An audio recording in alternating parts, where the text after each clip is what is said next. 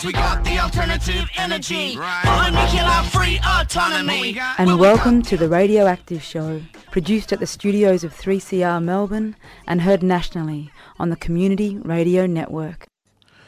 Most Australians will not have heard of the US-based Pine Gap, but for many of our regular listeners, you'll know well the details of this insidious US base and its activities instigating US-led war and murder overseas. Today I'm going to be talking with two activists who this week faced trial in Alice Springs for their part in trying to protest and disrupt Pine Gap in 2016. I'll be talking with Andy Payne from Brisbane Catholic Worker and Margaret Pistorius, one of the Pine Gap Peace Pilgrims.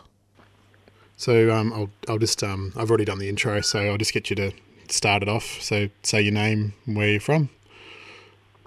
I'm Andy Payne, journalist, activist, support worker, etc. I am originally from Mudgee in New South Wales, but these days live in Brisbane. Okay, Andy, and can you just tell us a bit about what happened up at Alice Springs and Pine Gap last year? Well, last year was the 50th anniversary of the lease being signed for Pine Gap, the US military intelligence base just near Alice Springs. And so to mark that anniversary and to continue to try to put attention on Pine Gap, which throughout its lifetime has been quite secretive and quite covered up, a group of people decided to go out there for a kind of convergence, a closed Pine Gap convergence. And so there were different elements of this. Some of the local Aranda traditional owners invited some people out there. A group called Independent and Peaceful Australia Network came out to do a kind of conference. And then a group of activists and ratbags came to try to disrupt the running of Pine Gap in some way, or at least bring attention to it.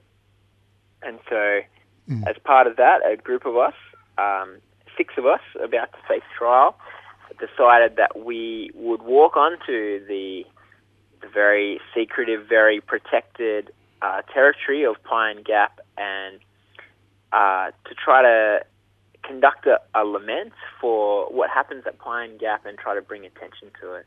So can I just go back a little bit there? When you say there was a lease signed that started Pine Gap, was the anniversary, who was the lease between? Well, the US government and the Australian government, my understanding, although the Australian government at the time had very little input into it and very little knowledge about what would really happen at Pine Gap, and so it wasn't until, if you do your maths, 1966 the lease was signed, the facility was built in 1970, and it wasn't until Gough Whitlam was Prime Minister that it was actually made publicly available what happened at Pine Gap, and as I understand it, it wasn't until then that the Australian government was even fully aware of what happened at Pine Gap. So, just so our listeners are aware, this was not your first anti-war protest. So, just in that context, I'll just get you to go through the details of what happened on that night. How long did it take to plan? Was this one of the hardest anti-war actions you've done, or what was it like for you personally? Well, there was a group of 5 of us that walked on the night that I did, and all 5 of us, or 4 of us at least, had done these kind of actions before, what we call peace pilgrimage actions, where you walk on totally unarmed and peacefully onto a military base to, I guess, symbolically challenge the kind of the notion of like this need for armed defense, and also, I guess, the civil disobedience aspect, to get arrested to mark our disobedience to the laws that protect these facilities, and also with the pilgrimage, some idea of a kind of reflective process of what causes war, what are the roots of violence in our society. And so this has happened for a number of years at different military facilities around Australia, like Swan Island down there in Victoria or Shoalwater Bay in Queensland. And so in that tradition, it was suggested that we would do a peace pilgrimage, and we would take musical instruments to do a lament, creatively kind of bring attention to what happens at Pine Gap. And I think this is quite important because there's a lot of sort of euphemisms around Pine Gap. You know, when it was first built, they talked about it as a weather station or space research facility, and even now it's just considered an intelligence base without talking about what that intelligence does. And the U.S. intelligence, which happens from Pine Gap, as Edward Snowden leaked, the Echelon program that uses Pine Gap is this incredibly vast surveillance network that, does away with any notions of personal privacy and the idea of complete U.S. government control over all our data. But more importantly, you're talking about, everyone's phone calls and internet history is all being recorded and is accessible to U.S. intelligence from bases. Pine Gap is crucial in that role, like everybody's. That's just what you're trying to get across, yeah? Yeah, that's right. But I think more important for us was the fact that intelligence gathered at Pine Gap is used directly for bombing people in the Middle East, in the U.S. drone program or in traditional bombing Air Force, that metadata that they collect is, what is called just like data or signals intelligence or whatever, that's actually used for killing of people. And so to go and lament, we wanted to say, this is what Pine Gap does, it kills people, And what did you get a reaction, at least a local reaction or a media reaction to your event? How do you think people responded to your group trying to bring attention to this US war base? Yeah, there was a bit of a reaction. We had a very unusual event in court because of the seriousness of the charges that apply only to Pine Gap, the Defence Special Undertakings Act.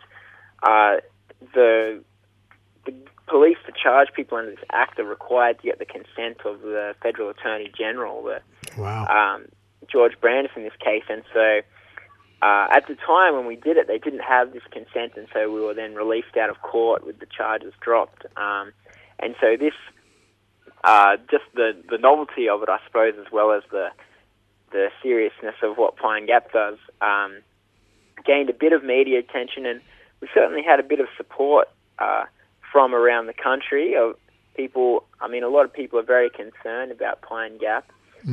In the middle of Australia, that most Australians are unaware of what happens there. There's not a lot of accountability, and even though it's a joint facility between Australia and the US, I think there are serious questions about how much Australia can consent or not to US activities there. And so a lot of people are very critical of Pine Gap, and so I think many people were glad to see people trying to bring attention to it.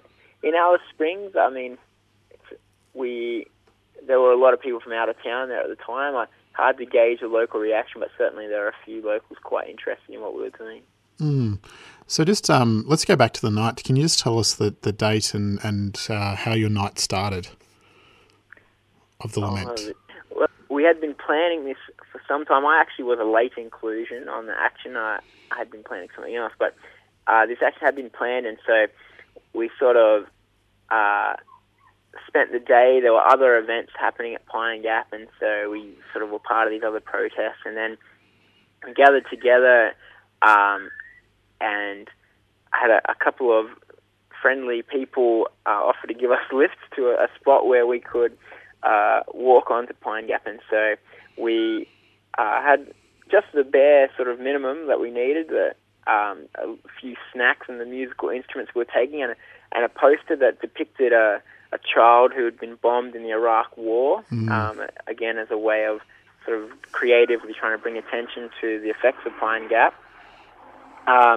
And so we walked in several kilometres of bush bashing. If you're familiar with Central Australia will know that it's pretty sort of rocky terrain with lots of spiky spinifex grass, and so we had a few hours of walking through the bush and to get onto the territory that belongs to Pine Gap, and so that was done, in silence and darkness because of the nature of it, and so aiding the reflection process. And then once we'd got on the base, we got across the outer fence that marks the territory, and that from there we wanted to try to conduct our lament, and so the musical instruments were set up and the song was began, but unfortunately not completed. We were interrupted by some of the police who were stationed at Pine Gap for this convergence, and so that was where our lament ended, and I guess our witness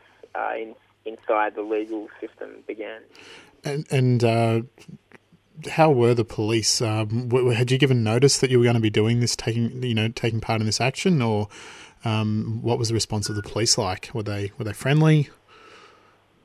I think the police, because of there had been this convergence called, I think the police were expecting some people to possibly try to enter Pine Gap, and so they were there on patrol, ready. I wouldn't say that they were unfriendly. I did get tackled into the ground, a rather rough Central Australian ground, and had the recording device that I was filming the lament with ripped out of my hands once I was on the ground. But all in all, it wasn't the worst kind of treatment. But, here you are, carrying musical instruments and a recording instrument, non-violent peace protesters, and you're tackled to the ground. That sounds pretty harsh to me. But do you think it was worth it in the end? You're going to trial next week as this show is recorded, and there's a possibility. Well, what are the possibilities? Yeah, the Defence Special Undertakings Act is not something that's been used a lot in Australian history, and so it's unclear exactly, what the consequences will be, but the maximum penalty is very harsh. So it will face up to 7 years in prison for just walking onto Pine Gap, and that's certainly something to be aware of. Nobody especially wants to go to prison. It's not a very productive place for anybody. But in some ways, I think part of the idea of the action is to bring attention to laws like this as well, which are part of this military intelligence kind of secrecy complex, that these laws, and in fact, this law was actually altered slightly a decade ago after the last people trespassed on Pine Gap to stop activists trespassing and then trying to use this law to challenge what happens in Pine Gap in the courts. That was really the reason why it was changed under Kevin Rudd. And so laws like this are part of the reason that you do civil disobedience, to bring awareness to the unjustness of the laws. And so that's part of the reason. And I think as well, like a trial is a very dramatic stage to try to bring attention to something that is normally not attention brought to it, and usually not done very dramatically. It's rarely that people try to really talk about what Pine Gap really does. And so, can I just ask? It sounds like the government's worried that they've got these laws to try and bully people out of doing any kind of civil disobedience because they don't want any attention drawn to what's happening on Pine Gap. It's like there's a fear that if people found out what was happening, that Australians might say no, and there might be some kind of political backlash. Do you think that's given Australia's contemporary political climate, do you think there's actually that's actually a rational fear? Do you think Australians actually care about what Pine Gap does overseas? Well, yeah, I think some do. I think a lot of people are very have bought the idea that the US alliance provides Australia's safety, and these are the people who the US is permanently collecting data about these people just in case they ever need it for anything, the average Australian. But there is this very strong line that the US alliance brings Australia security, even though the reality is that